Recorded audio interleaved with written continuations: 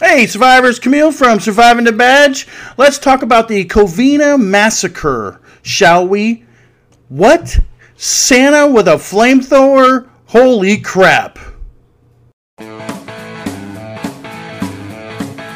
So before we get started, I have another introduction to make. This is Jilly, our murder hound. I introduced Finn, our murder kitten, our murder cat, last time, but this is Jilly. She was jealous of Finn last time, so she wanted to be on the video this time. So everybody say hi to Jilly. All right, I'm gonna put you down now. Okay, you good? All right.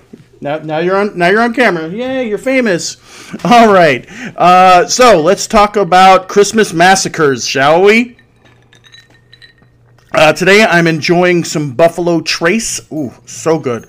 It's the Christmas season, and you can see that I am wearing my Christmas hat because we're going to talk about Santa with a flamethrower. So this was Christmas Eve, December 24th, 2008.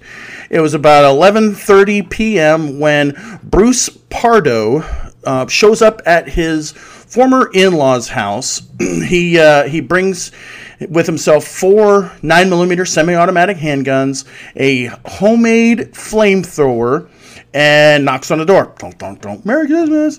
And his 8-year-old niece comes to the door, opens the door. Oh, hey, uncle. And what a scumbag. He shoots her right in the face. Good news is she actually lived. After this, he comes in and he starts just blowing people away. He takes his 9mm handgun and just starts shooting people execution style. People are scrambling, screaming all over the place. Did I mention that he's wearing a Santa suit? If I forgot that, yes, he's wearing a Santa suit while he's just blowing people away. He murders his ex-in-laws. He murders his ex-wife. And after he's done just complete rampaging the house, he takes his homemade flamethrower, and I'm going to add some pictures into the video, and just starts melting the place.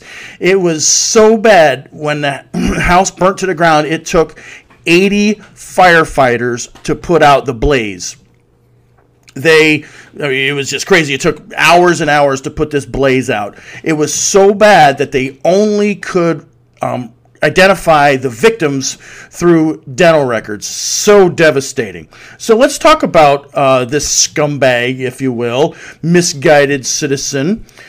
He graduated college and became an electrical engineer, and he worked at a jet propulsion lab. So he had some working knowledge of electrical, and he had some working knowledge of fuels and fuel systems, stuff like that. He met his wife, and they got married. They got married in Silva. They got married in 2004.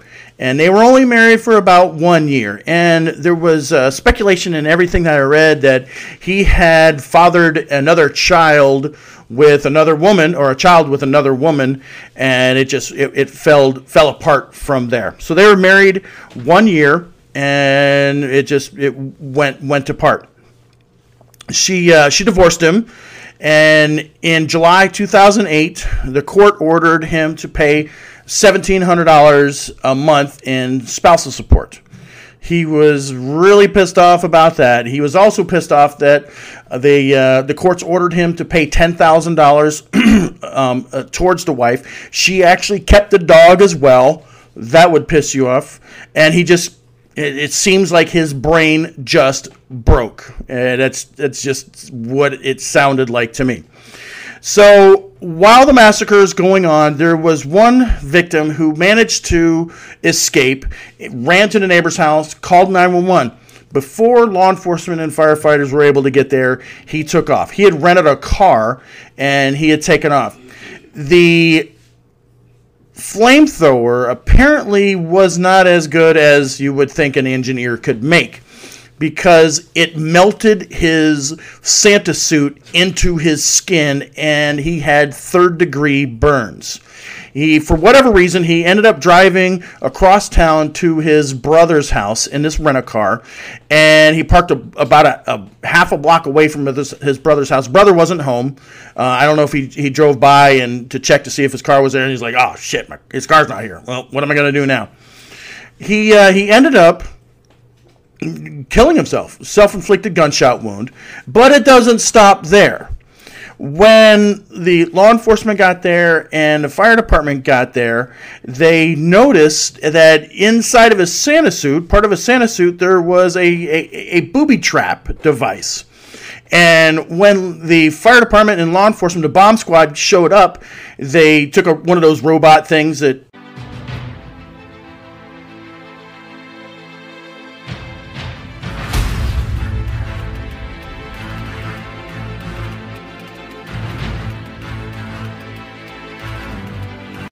go in, and they ended up starting a fire in the vehicle, burning it almost to the ground.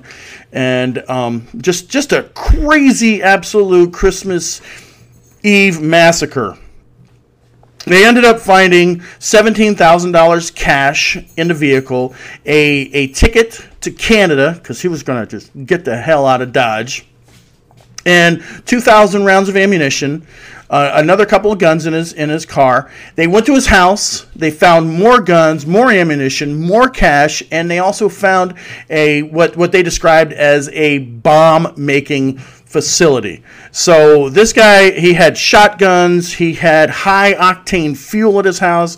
He had planned this all out. Like I said, he really, really had a broken brain here when he just decided to take anybody out. And I always hate these murder-suicide cases, and my philosophy is if you're going to commit a murder-suicide, you go first and then kill as many people as you want. That's always my philosophy. And it's kind of probably weird to me talking about killing and all that with the Santa suit on and it's swinging around, but that's my philosophy. You're going to commit a murder-suicide, you first, and then have at it. But that's just me. Hey, let me know what you guys think about this. Give me some ideas. If there's any other Christmas massacre or cases that you want to talk about, mention it down below. Also, make sure and like and subscribe. Please subscribe. We're trying to get 500 by the end of the year. And John has a surprise for everybody. If we can get 500 by the end of the year, he's not going to go with me shaving his mustache. I wanted to do that live. But he's like, no, you can't shave my mustache.